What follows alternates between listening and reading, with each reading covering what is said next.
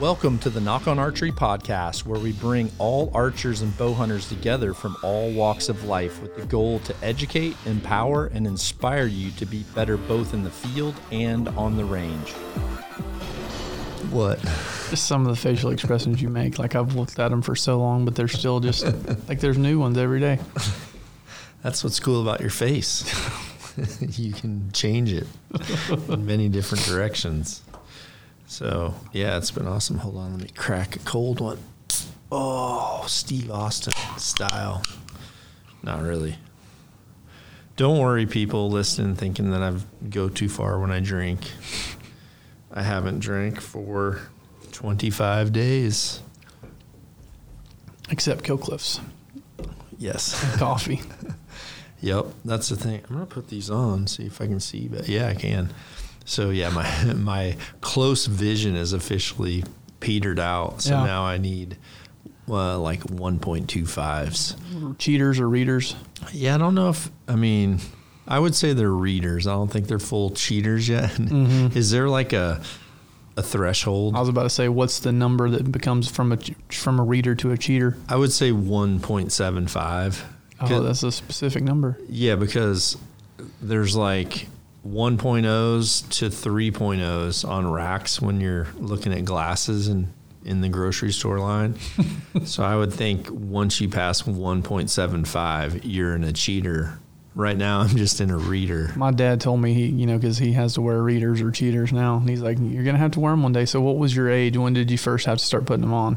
45, dude. 45. Yeah. Well, let's see. I'm 45 now. I'd been 44 because it was right after Texas TAC.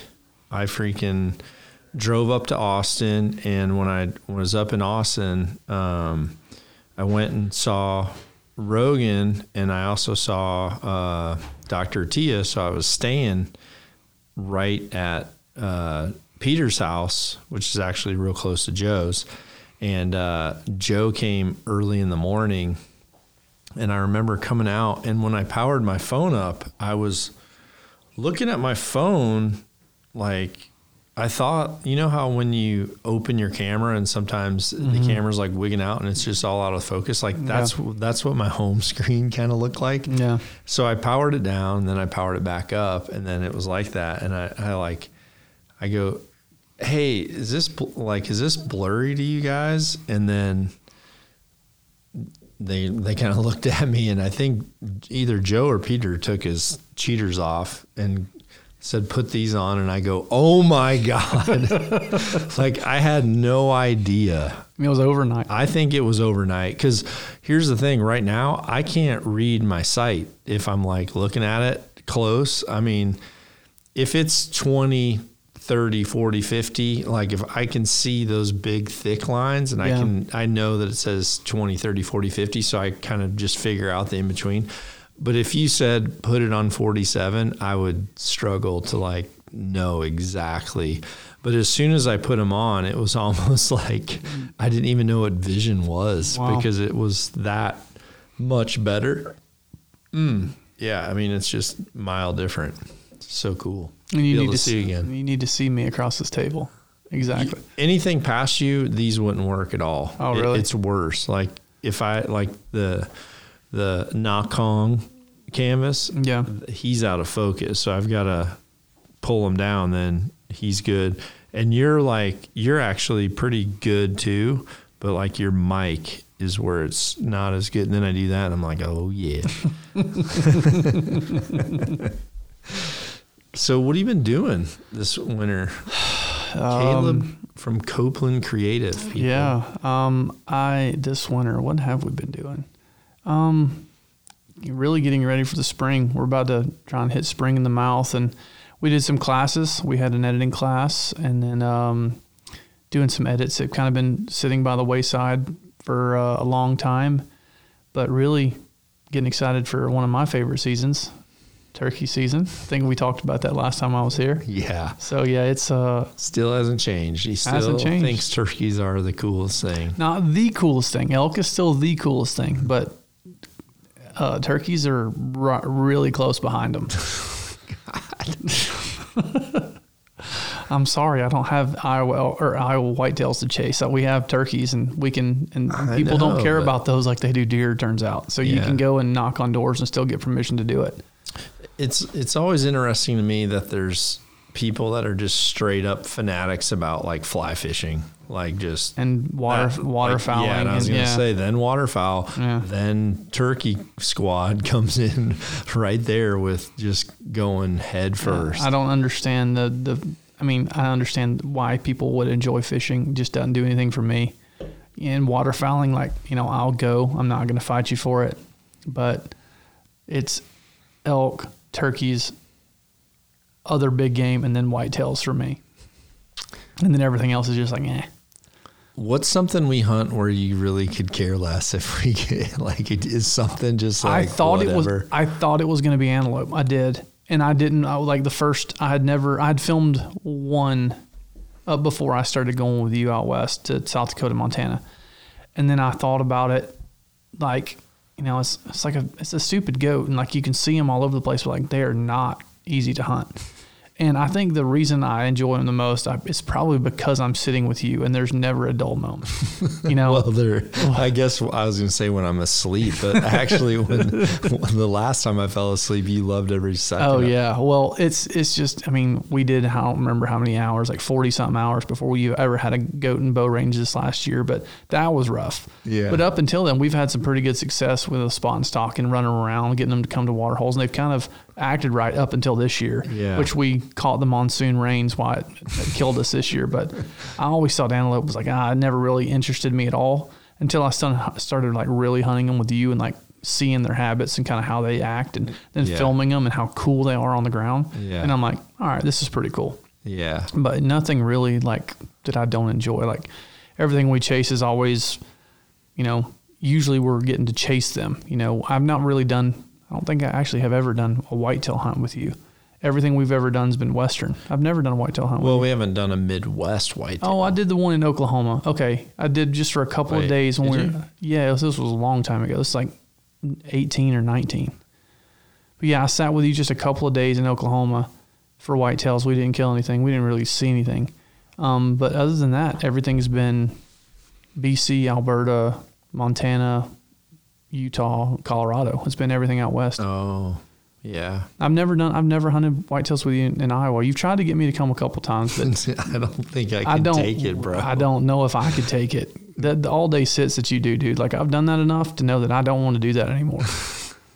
Well, I wouldn't like give you just a terrible stand to sit on because that's the thing with most camera guys. They get the biggest piece of shit stand that you can buy at any store. But here's the worst part is that you look down and you see the Cadillac the guy you're filming sitting in, and then you got the $25 Walmart stand that you're like, and they're like, quit moving, be still. And it's like, dude, you gave me a freaking notebook pad to sit down on, So but I used to give Chuck so much crap for that, because he'd be sitting in some like big old, lazy boy in the tree.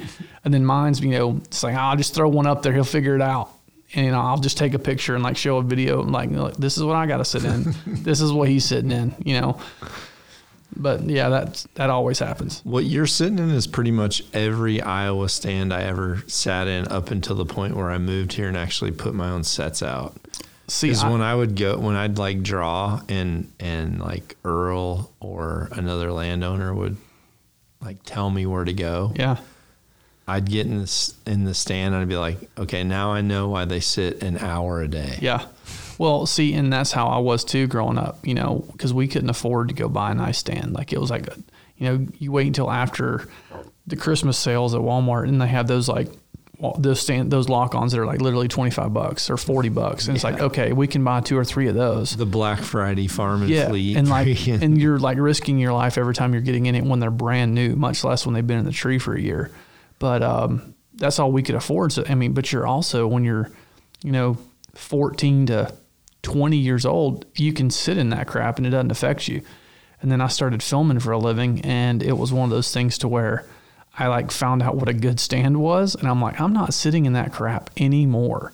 And luckily now, with most people I get to go with, it still happens occasionally.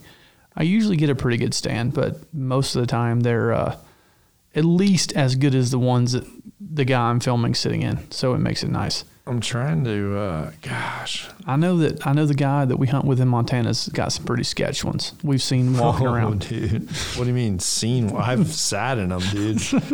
Like there's several stands that are made from tractor seats. His old tractor seats. Yeah. He literally like cut the spring off where it used to be on the thing, and then welded that to a platform. So you're like on a metal thing that's like got the give and the bounce. But dude, you want to talk about freezing your nuts off? You sit in a metal tractor seat at 20 degrees and I mean, you're done. Yeah. You're only sitting, I don't care how comfortable you are. If you get that cold, you're not sitting for very long. I was trying to find a picture for you that I found the other day, and I found a picture of me and my cousin standing down beneath the stands. I posted that picture on Instagram of me and my cousin with the first time I got scoped. Oh yeah, I did still remember that one. And I remember pulling the trigger, and I remember we went 3, 2, and then like the next thing I remember was him like going, "Are you okay?" Because it just that freaking, I just put my eye right up to the freaking scope and just scope myself, just knock myself out. Well, that's not a pro level move, because when you do the 3-2-1, you always shoot on 2. You don't never wait for your buddy to get all the way to 1.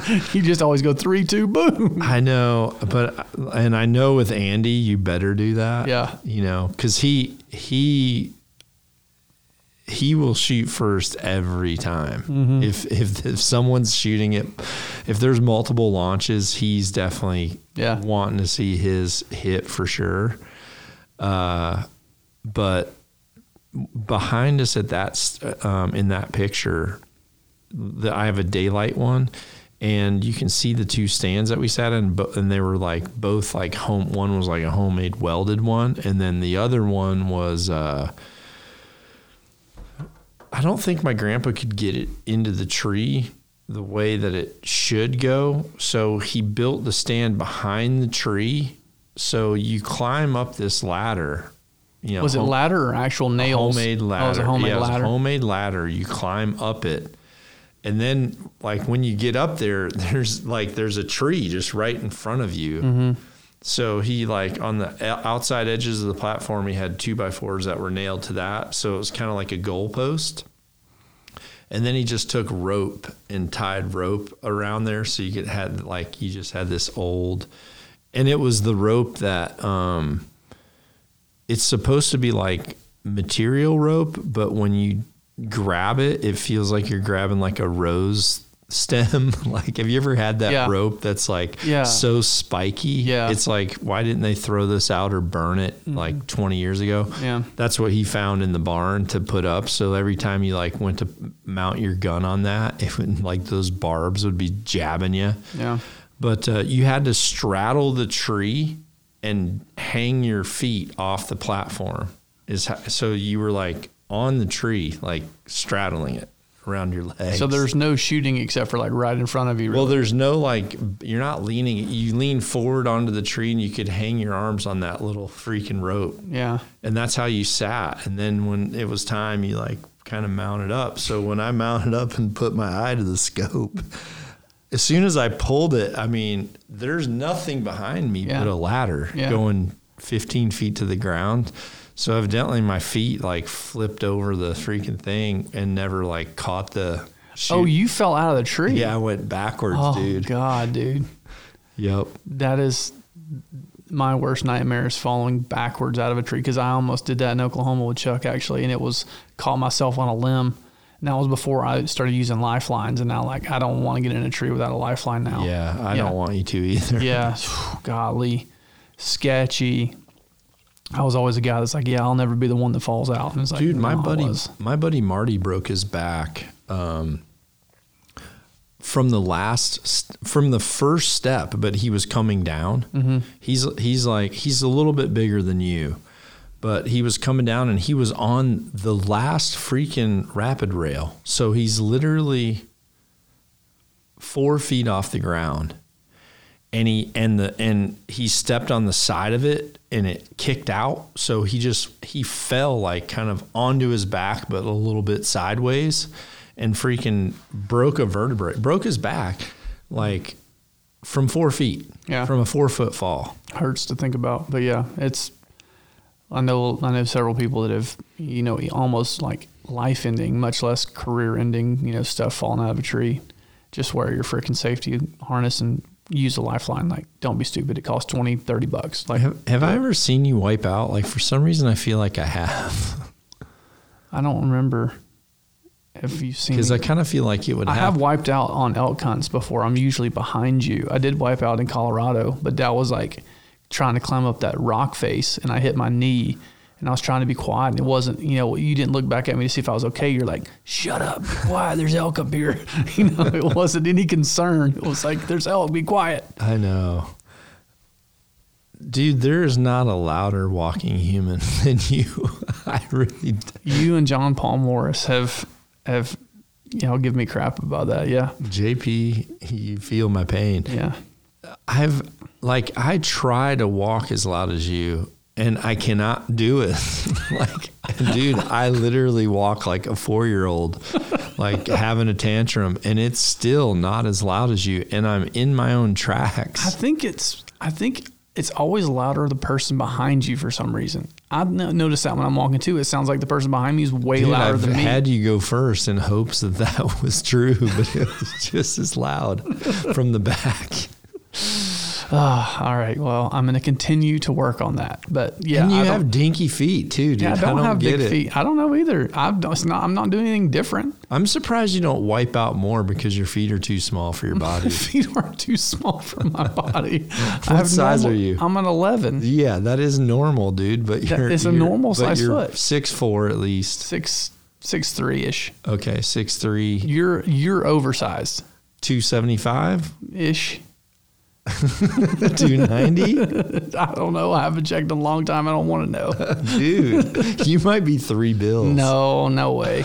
I was 252, and I just thought that's too much. So that's why you're 9 feet tall. I'll never forget the first time I met you. I'm like, holy crap. Because usually I'm taller than everybody, or at least as tall. Yeah. And you, like, when I film you, I got to stem on my tippy toes, and like it gets like trying to hold my camera up like this the whole time, and then you talk for 14 hours, and then my shoulders giving out, and you're finally like, after 3 videos, you're like, do you need a break? I'm like, yes, I do, please. My shoulders falling off.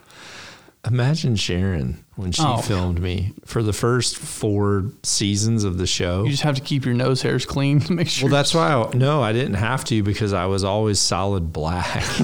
because as soon as the camera grabbed the sky, it just freaking reset, and I'm just like blown out dark. Yeah. And it's just all background light. Just voiceover. It's like pretty much. It's like those old crime documentaries where they black out the guy's face. She would turn the screen down, and she'd hold the camera up over her head and then just like look up at the screen and film down. God bless her, man. She is such a better human being than I am. The only time I was really like in good color and when I was in focus is when she was above me in a tree stand. Yeah, looking down, yeah. But it was actually pretty nice, because normally I'll put the camera person's base level with my butt. When I'm sitting, their base will be here. Well, Sharon's so small that like her head sitting down is literally like having a parrot on your shoulder. So it was kind of cool. I could just turn my head, and she's just right there. Yeah. She's takes up much less footprint in a tree stand than I would too with a camera on another. Sharon took a freaking long journey off a tree from a peg that broke. I mean, she fell 20 foot onto her back, and I still like, I think if it hadn't rained overnight, where the forest floor was all just saturated and like mossy and pine needles. But like when she hit straight on her back, and before I could say, oh my God, don't move, she like sat up. And as soon as she sat up, when she fell down, our camera was on a bow line, So when she fell, she freaking hit the camera right before she landed. So the camera swung way out like this. And then she sits, like, before I can say it, she sits up, and that old GL2 just freaking just cold cocks her right in the set of God, man. I know. And that thing was a brick. I know. And I'm like, don't move. Was this in Iowa? Where was this at? It was in Alberta. Oh. Yeah, it was in Alberta. And so, and when I climbed up. Were you in the tree or were you on the ground when it happened? I was in the tree. Oh. Dude, I went up first, and I got up there, and as I was on that last step, it like kind of just came, it like, you know. Screw in step? Yeah. Oh, sketchy. It slipped, and I was like, I'm always like 4 points of contact, you know. And normally when I reach up and I'm holding, I hold with my palm facing me, because I can do pull-ups better like this than like that. So I've kind of like got my right arm like this, and I'm like kind of really holding tight, and I grabbed that last one, and it shook out. And then I told her, I'm like, hey, and I kind of like wiggled it, and I'm like, this one's it's slipping. I said, so don't put a lot of weight on it. And I got in the tree. I put my tether on. Then I put Sharon's tether on, and she's literally like coming up the tree, and I'm bending down, and I grabbed her, you know, pretty much her safety belt strap. Yeah. And she was like on that last step, like kind of coming. And so I had her strap right here in my hand, and I reached up and grabbed the carabiner, and I'm watching the carabiner, like my eyes are like going towards her loop. And as I can see the loop in my other hand, I just see it go, and, you know, and I was like, my brain was going, oh my gosh, she's fallen. And then by the time I turn around, she's just like 5 feet off the ground by then, just like looking up at me, like swimming upside down. And like I was just sitting there like the worst of the worst was flashing in my brain, and she freaking hit, and I'm just like, oh my God. Because this was like 2 years into, you know, her leaving everything in England to move to America, and I've got her in a bear tree. God, dude. She freaking, and then she like lands, and I can see that camera got hit, and then it's coming back, and I'm like, stay, wham, God. Right when she sat up, freaking cold cocked her. And then like a trooper, she's just like, I'm okay. And I'm like, stay there. So like it didn't really hurt her much or at all, or what happened? No, she climbed back up, and we killed a bear that night. Holy crap, dude. Like for those of you that have never sat in a tree stand, like that is the scariest, sketchiest thing that can happen. And like the more people get hurt in tree stand falls every year than anything. And like wear your freaking harness and use a safety line from the ground to the tree, because Jesus Christ, man, it can be avoided now, you know, with all the technology we have today, and, you know, education, people listening to like horror stories like that. And thank God she didn't get hurt. A buddy of mine that I kind of grew up with, Brandon, he still works for Matthews, but we were like inseparable then. And he found like a bunch of our old tapes, and he was just like, dude, he was sending me stuff to open it and watch, because we were filming ourselves. I mean, we were filming ourselves 25 years ago, you know? So, and with like, you know, betas and high 8s and everything. So we have like all the, like, I'm just a total idiot. Oh yeah. And, he's like, you have to see some of these. So, and I mean, and dude, this was the only like shows that were out were like Primos, and obviously, you know, Monster Bucks. Like there was no like road trips yet or nothing. Like it was, you had like Nightingale, you had Buckmasters, you had Monster Bucks, or you had like Primos. That was it. Yeah. And so we're out like filming. He sent me footage of like us filming, like scouting this. He got permission on a 40-acre piece. And it was like, there was one little corner where deer came out sometimes that was like 150 yards from a house. And there was like one place for a stand. So we were filming, like going up there and like scouting this out. And we're like, and we're kind of like, here's a big trail. Here's a rub from last year. And then we're like, we're going to put a stand up there. So this was when those tree hoppers came out. They had came out with the belt, but they had that peg system where you kind of ran that drill. They had like a drill bit, and you just run that in, and then you put like lineman spikes in, and you would just go up. So he like did that for a few, and then he had like the old fold in half screw inners, and dude, this like putting a stand up.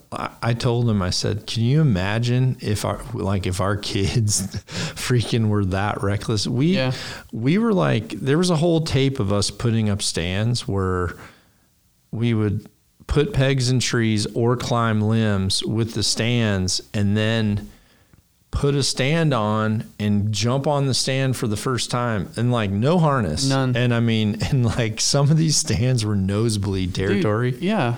Just putting up stands without a lineman's belt. I remember doing that, like never using a lineman's belt to put one up.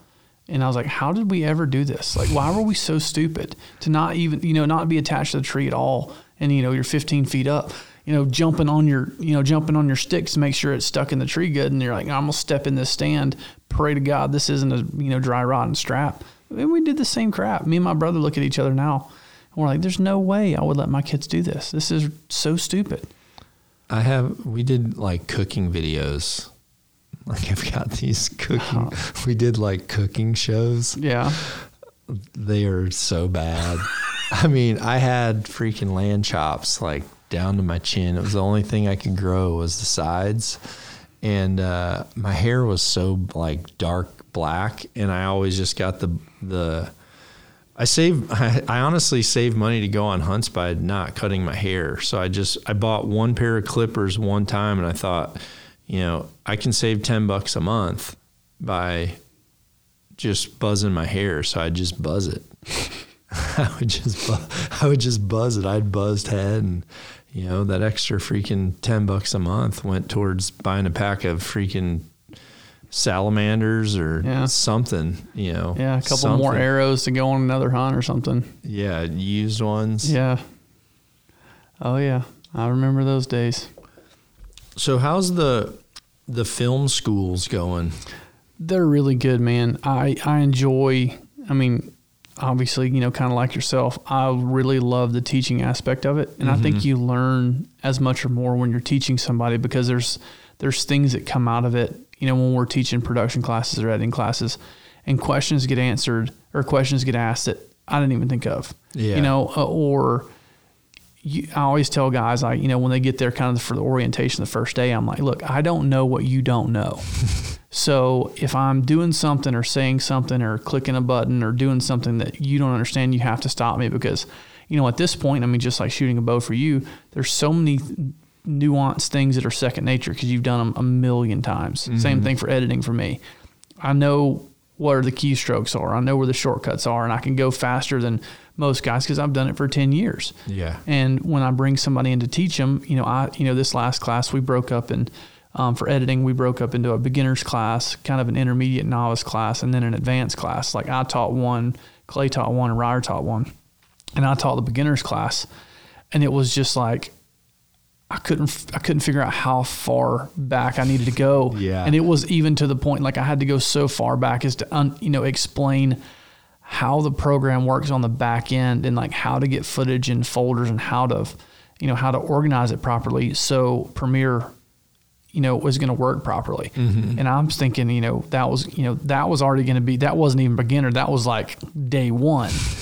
But I, having to go that far back, and then they start asking questions that I'm like, okay, he doesn't understand what is even happening in the program when he was wanting to know essentially, does Premiere store the footage, or is it referencing footage? And he didn't know how to answer that.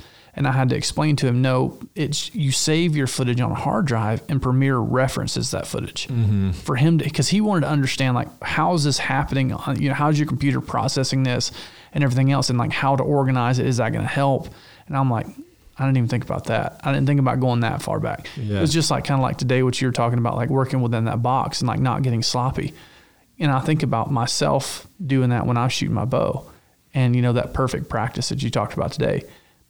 I do the same thing, but I wouldn't have thought about that until you said it. I wouldn't have thought about, when I'm carrying my bow around the 3D range, if I'm doing these things, I'm probably wearing myself out by the end of the day if I'm not thinking about it. Same thing when you're editing. Time is, being efficient in time and knowing your shortcuts, all these things. If you don't do them, that 3-hour edit is going to take you a day to do. But if you know these shortcuts, these things, you know how to be efficient, it makes you that much faster. And you can be more creative, because if it takes you 3 hours to do it, you can take an extra hour to add some value to it somehow, or you can take more time to shoot in the field versus editing. It's all the same thing, but I enjoy the teaching aspect of it.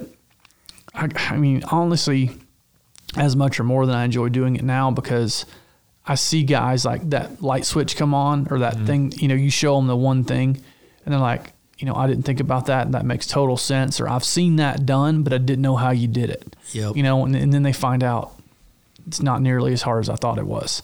Because that's the first thing I tell guys. I'm like, if my redneck butt from Georgia can do this, anybody can. It's just like anything else. It takes time and putting in the work. Anybody can be a producer and editor. They might not be, Steven Spielberg, but they're going to be solid at it. They can be a good archer, but they just have to put in the work. It's all about, consistency and putting in the work and trying to push yourself to do something better. The one question that stumped me the most in the last year, stumped me the most was, I was here and Andy was here and Leah was taking a ton of notes, and then she goes, "Can you tell me how to knock an arrow?" And I was like, What? She's like, "I feel really unorthodox when I'm knocking my arrow. Like, how do you knock it properly your way?" And I was just like, I was like, I did it wrong, because all of a sudden I had to like think about this thing. And I'm like, well, I think I put it on the inside of my cables and then grab it with my left hand. And then I'm just like, what? And then I go, I don't know, let's just shoot for a while. And then after like I let it wear off, I just go, Leah, like this. And I'm like, that's how I do it. Yeah. But it was funny because like I've gone back. Yeah. Like I coach enough beginners to where I feel like I go back, but like I had never like time warped like to pre-archery. But dude, you go to a freaking 3D range, like some of those church shoots back home, and you see those guys loading their arrows and they turn their bow to the side and they like fight it, trying to find it right there on the D-loop, and they'll pop it in there and lay it on the bow. It takes them 5 minutes to load their bow, and you're like, come on, dude. Like, I mean, we filmed 2 things a day that could have helped those guys. Oh yeah, but it's exactly what you said. Yeah, I would have never thought about how to more efficiently work through that, that box, and like trying to work within my space and, being efficient. You shoot a 20 target, thing like at the tack, you better be efficient, because you're gonna be hiking up and down hills and everything else, carrying your bow the whole time.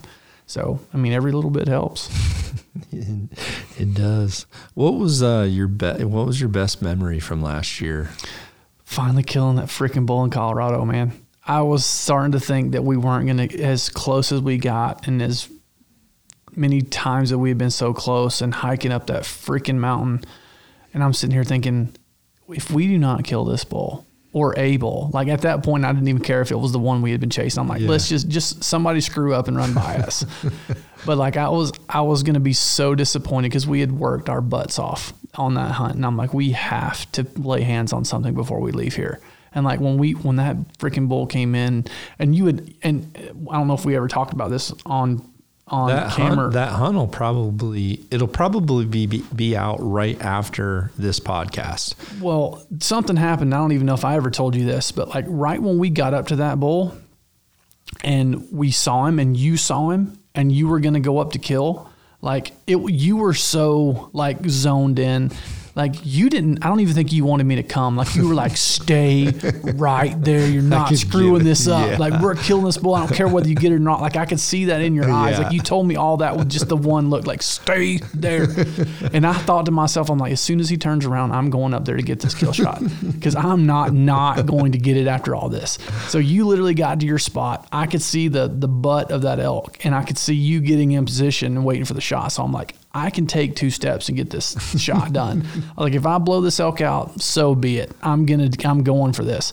Got up there and luckily, when he whirled, he stopped in that one spot. I can't believe he stopped. And honestly, dude, I can't believe he stopped either. I thought we were done. When he whirled, I was like, he's leaving and we're going to have to chase this stupid thing again. Did we see him when we were taking a stop to take a leak? No, we saw him. We came down that long, like, I don't know, like, I don't even know what it was, coming down towards that creek forever. And we had kept chasing him. But we saw him 200 yards away. Is that the one we heard, though? I don't even know. We heard him, and we knew because we were coming down, and we're like, he's got to be here somewhere. And he finally let off, a couple hundred yards away. Yep. And then we walked, I don't know, it was another, 100 or so yards. We probably saw him 100, 150 yards out. But I think you just saw tips or something. And no, I saw his butt. Did you see his butt? Yeah, and it was when I was looking way down through that canopy, and I'm like, there's his ass. I didn't see him until probably 45 seconds before you shot him. Yeah, once I knew he was there, and remember we kept going down, and then we hit that last bench, and I kind of like, I'm like, he's right here. And I looked back at our guide, and he kind of gave me the shrug, like, is he gone? And I'm kind of like pointing, like, he is right here. And then all of a sudden I seen the tines, and I'm like, there he is. And then we kind of had to, I was a little bit cautious because I didn't know he was by himself. I figured he would have had a bunch of ladies down in there. See, bedded. I made that mistake my first elk hunt. I got on a bull I thought was by himself, but I didn't even think about cows. And he was kind of doing the same thing. It was early season. He's all feeding. He was feeding away from me, and I'm like, oh, dude, I'm like 150 yards. I'm like, I got to cover ground. So I get to like 98 and go to step out from behind the cedar bush to get to my, 40 more yards. And as soon as I step out, there's a cow staring at me. And I'm like, oh, I never even thought about, I was just zoned. I never thought about cows. That was how I screwed up my first elk hunt. Yeah, and you're busted with a cow too, because their eyes are freaking so big around, their nostrils are already flared out, and they're just like... Oh, she was 80 yards just like staring a hole in my soul. And I'm like... Because she'd been hearing you come for 500. The only reason she stayed was she was like, this might actually be Bigfoot. Freaking Sass. I'm gonna see Sass for such time. Loud feet. We've still gotten it done quite a few times. Yeah. No, despite my loud feet. No question, but I wouldn't be blind or have gray hair. So to be honest though, the first couple times we went, like you were starting to second guess this whole thing. You were like, all right, I don't know if this guy's gonna work it out or not. Yeah, I was 100% like, dude. I can tell you the first hunt that I did with you in Montana, I'll never forget it. We had spotted a mule deer. He was still in velvet, and it was in like one of those big open meadows, and like he was in like this little like swag in the ground, and you're like, we're gonna try and sneak up and get a shot. So I'm right behind you, and like I take 3 steps, and you turn around and you're like, stay right behind me. And I'm like, okay, Roger. So I stay right behind you. And then it was like 3 more steps, and you're like, you've got to be quiet. And then I'm like, okay, Roger. And we get up there about where we think the mule deer is, and it was like 4 or 5 things of literally take 3 steps. And like by the end, you weren't even talking. You were just looking at me. It's like, dude. I mean, dude, it sounds like someone is pulling grass out of the ground by hand and throwing rocks down. I was being as quiet as I could possibly be. And then that like mule deer, like he wasn't there when we got there. I don't know what happened. I still don't have what happened to him, but he just vanished. There was nowhere for him to go. He just vanished. But I just remember that vividly. The first time I ever went with you was like, you know what? This might be my last trip with him. He might not invite me back. But we ended up getting it done quite a few times, and we've had some good times, some good laughs. You know what's helped me, like with my tolerance, not for sound, like, you know, just in life. Yeah. I've had some hunts where I've like double punched the record button, or just like knock on wood, or just forgot, like just like did the whole thing and never even thought about hitting the button and just like following it through and like going back, and then just like the whole thing's being said, and then I hit the button to stop and it's like red, and I'm like, oh. I've done that. Rule number 1, make sure the red light's on. Yeah, I've done that so many times to where when someone does that, which it just happened. When did that happen? That happened with me, knock on wood. No, so it happened with someone this past year, and I just said, I don't care. Yeah.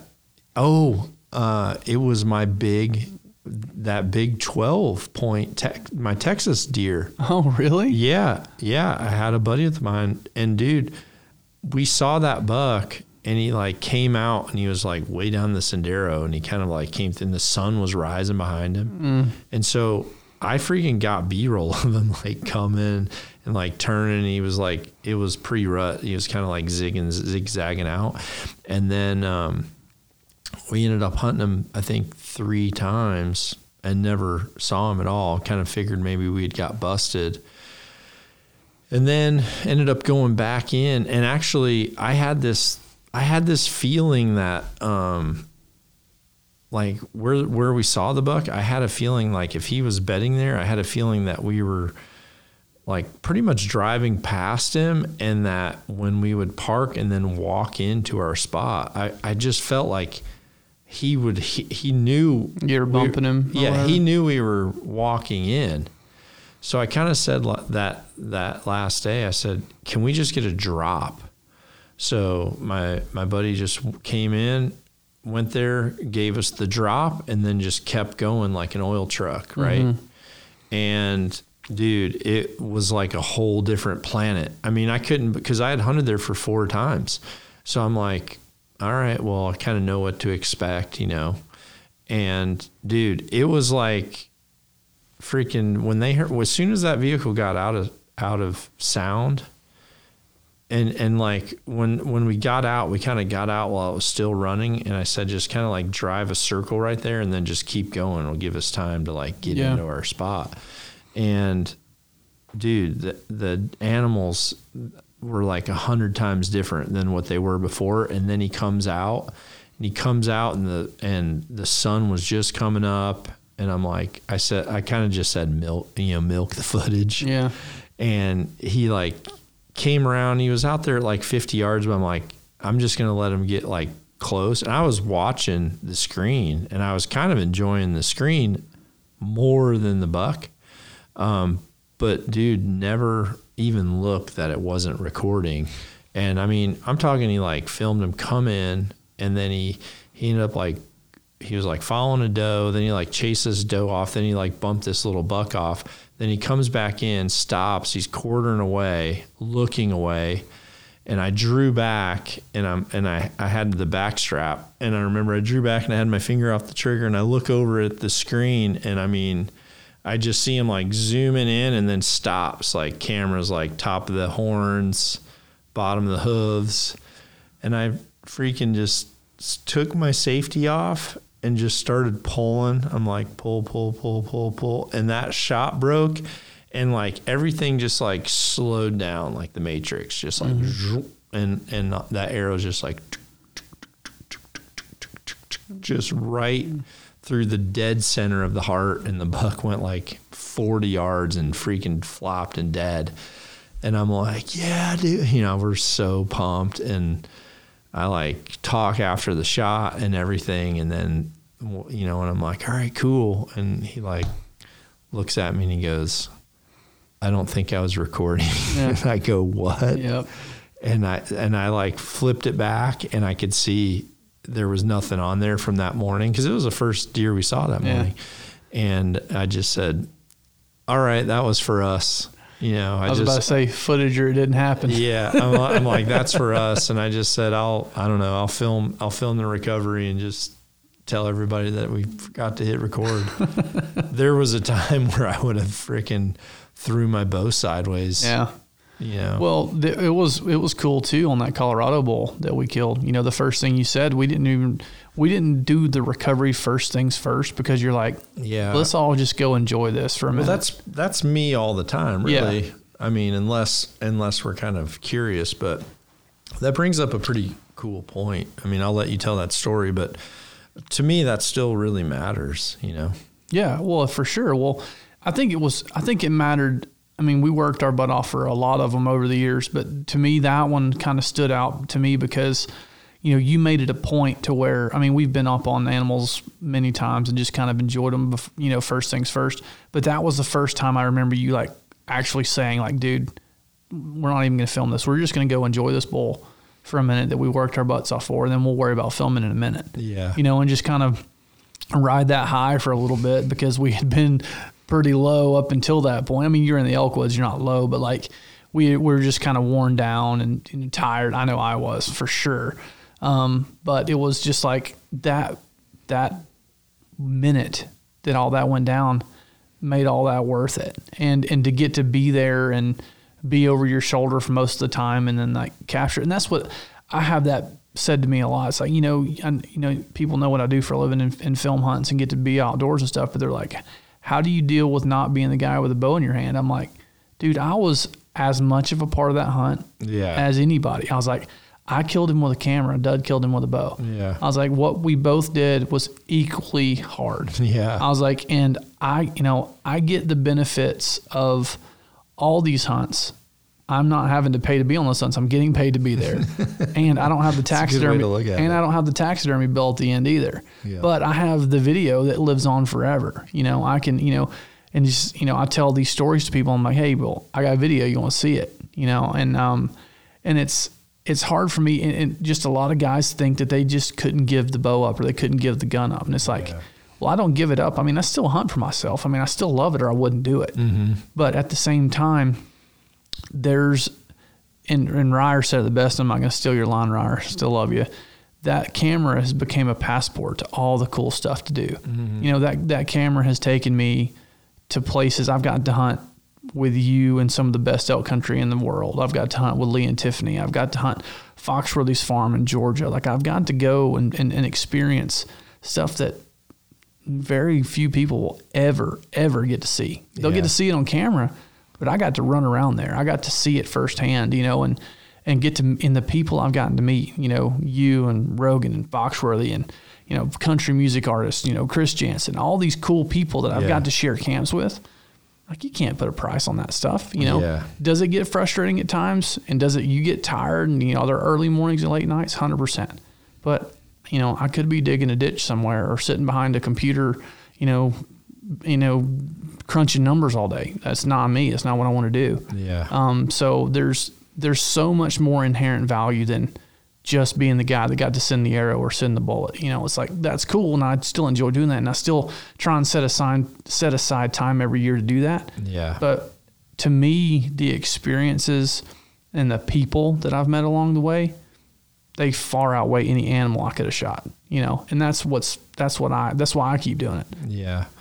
The memories are what stays. And that's a big part of why I want to go back. I want to build a new one. Yeah. But yeah, that bull, we worked, we had to put in a lot of effort in to like be in that vicinity, and the elk did something different every day. Yeah. But we had to do a lot of work to get to where they were, and then we would make our best guess with like how to make the play, and then elk or elk. Yeah.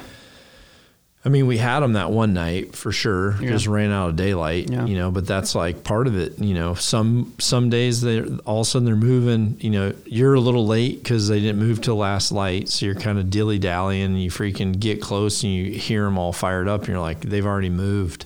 Then the next night you get there super early and we end up just freaking sitting there like laying on the ground for an extra 2 hours before we even think about moving. But then we had I say opportunities. We had other bulls that we would have shot that.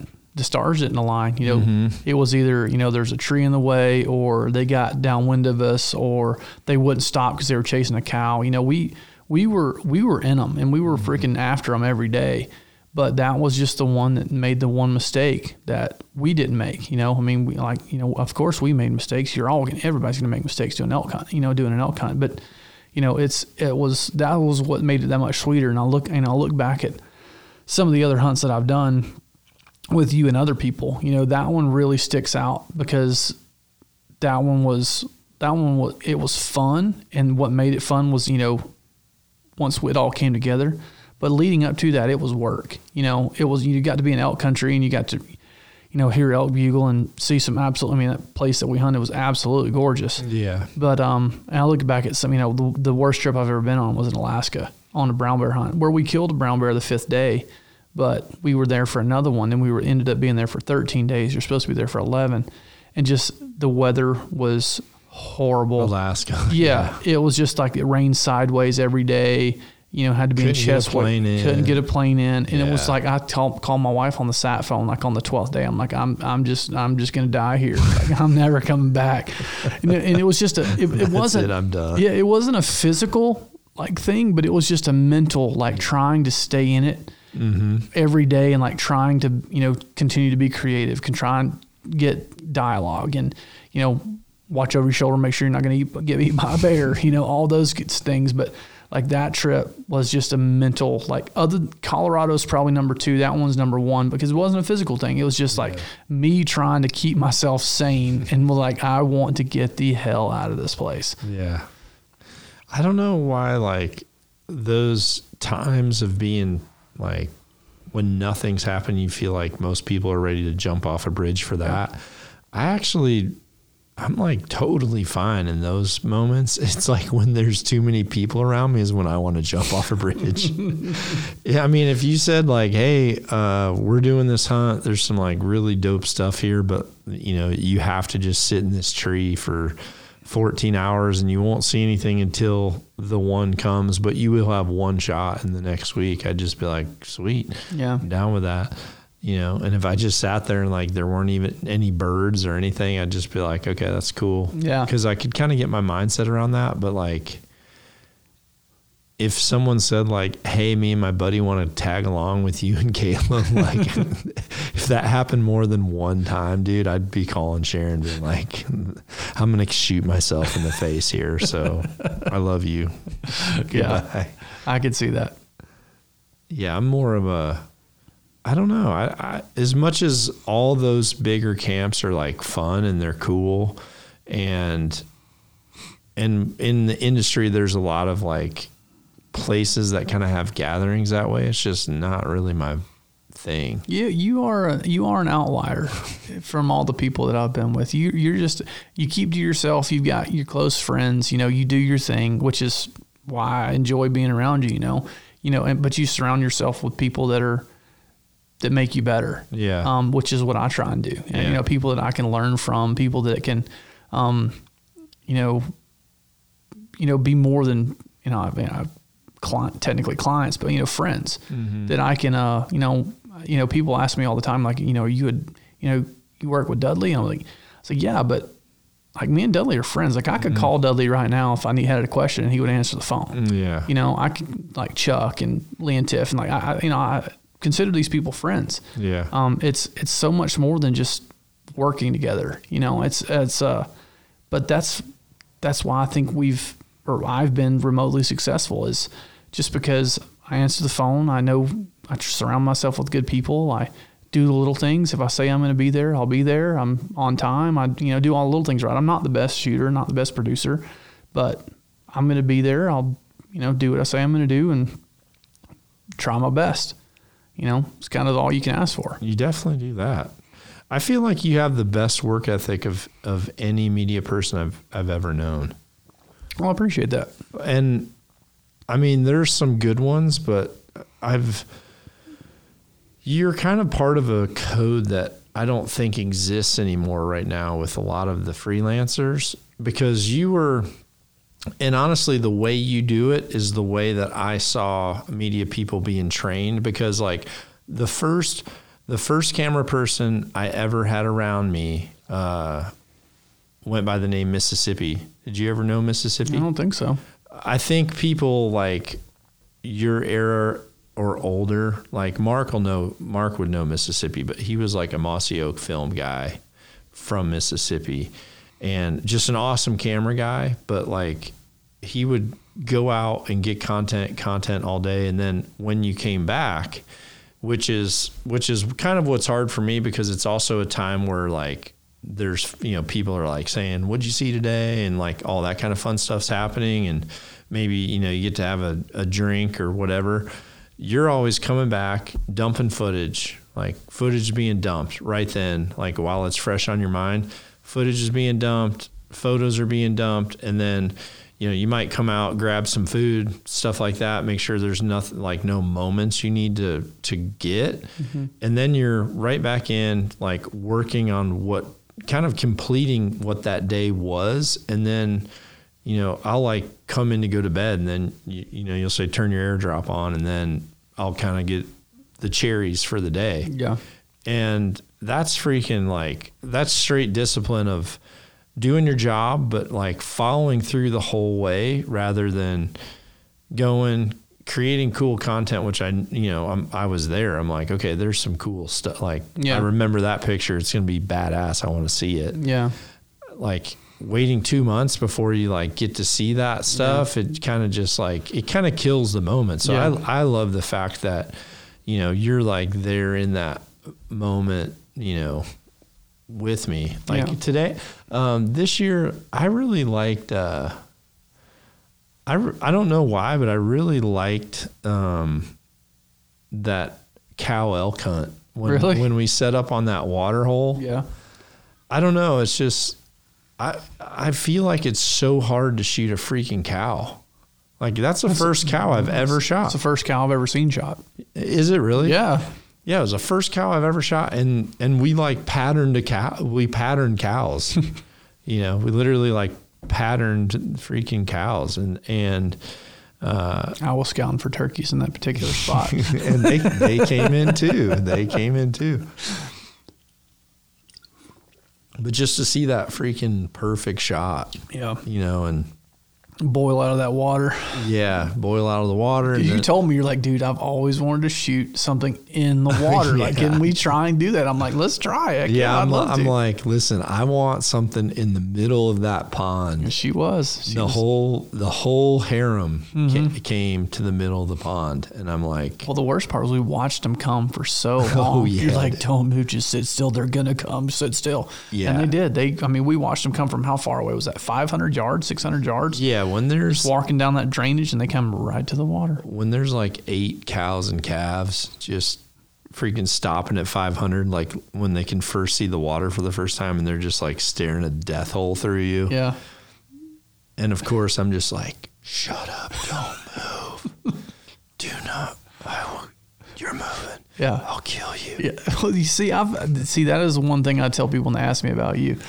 They're like, well, how's Dudley? I'm like, he is the most laid back, like just goofy dude you've ever met, but he can flip that switch so fast to like, I'll cut your throat if you move. But you can, you're just like this most of the time. And until it's that time, like you'll be on a hunt and you'll be like messing around with somebody and an elk will be bugling and you'll be like, shut up, we gotta go.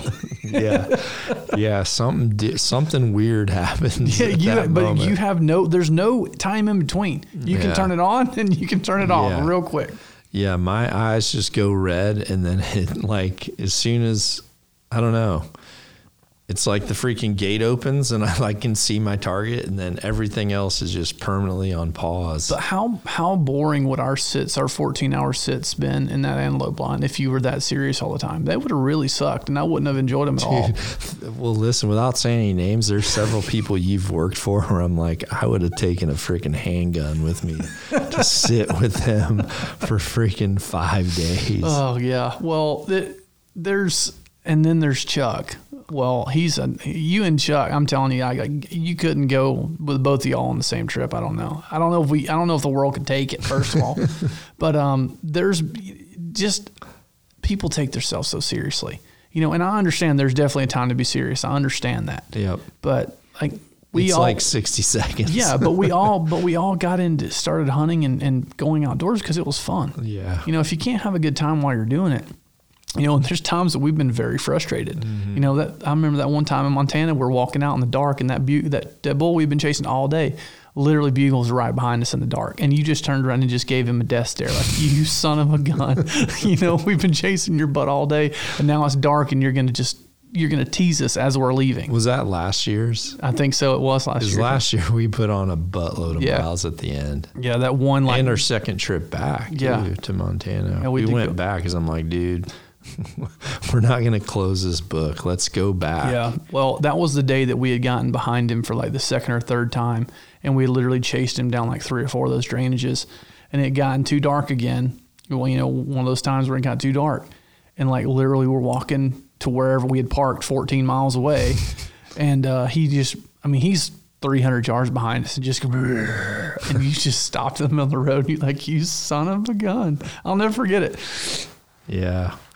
Well, I think the more people get out and do these adventures, it just, man, one, it solidifies friendships. I know a lot of people that I've like kind of mentored getting into this, and did some hunts with them and stuff like that. And then through those hunts, they met other people, and then now I don't really see them hardly at all. I'm not the cool friend anymore. Now it's like these people have become super tight and super like connected. Yeah. And they jive, and their personalities are like good, which honestly is kind of nice for me, because I'm kind of back to like, oh, it's September, I'm going to be with Caleb or freaking Andy, like that's it.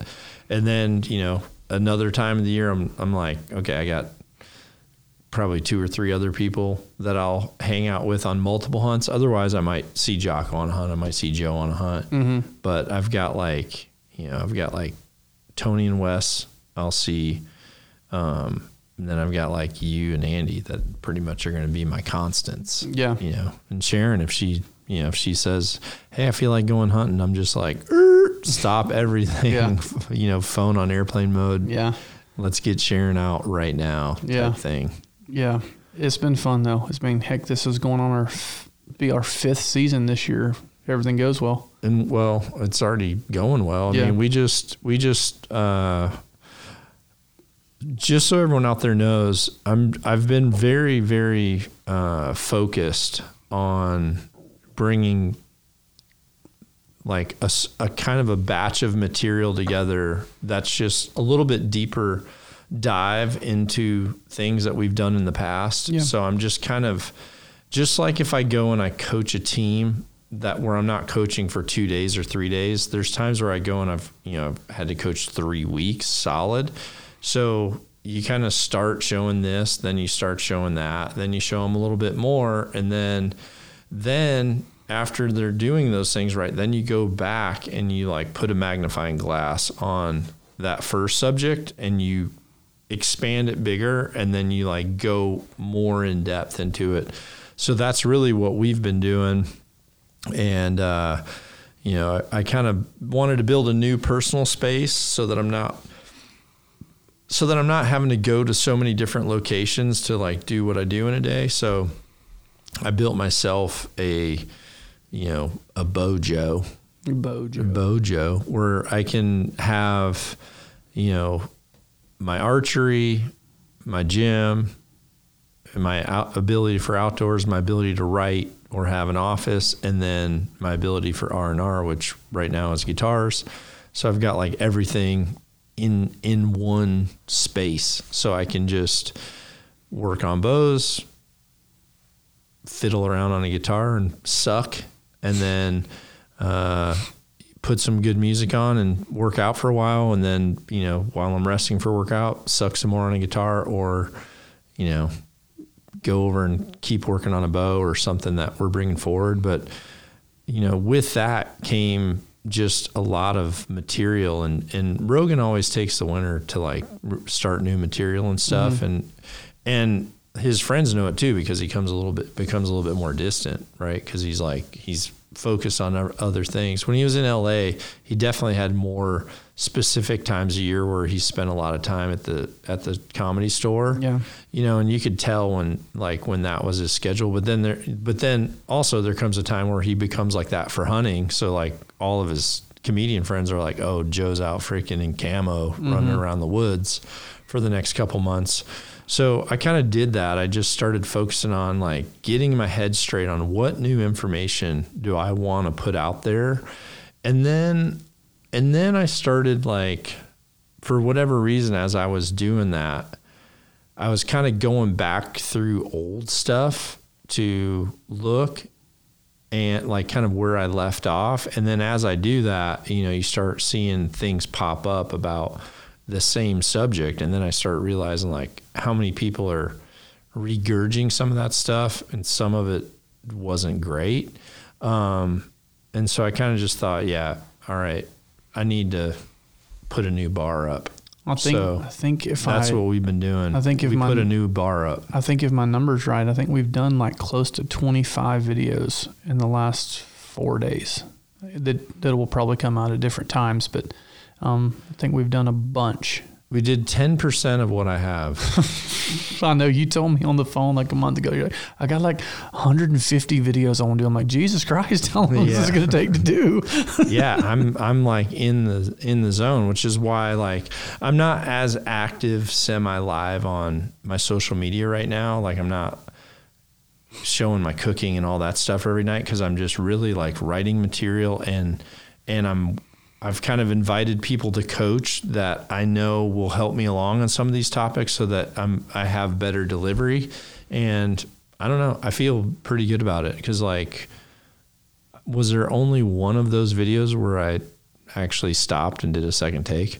Yeah, only one or two. Yeah. Two at the most. Yeah. So, I mean, one hit wonder, like, one take wonders with no cuts. Yeah. Is, it means I'm doing what I want to do. And right now I want to, like this year, I want to teach. Yeah. You didn't get frustrated one time.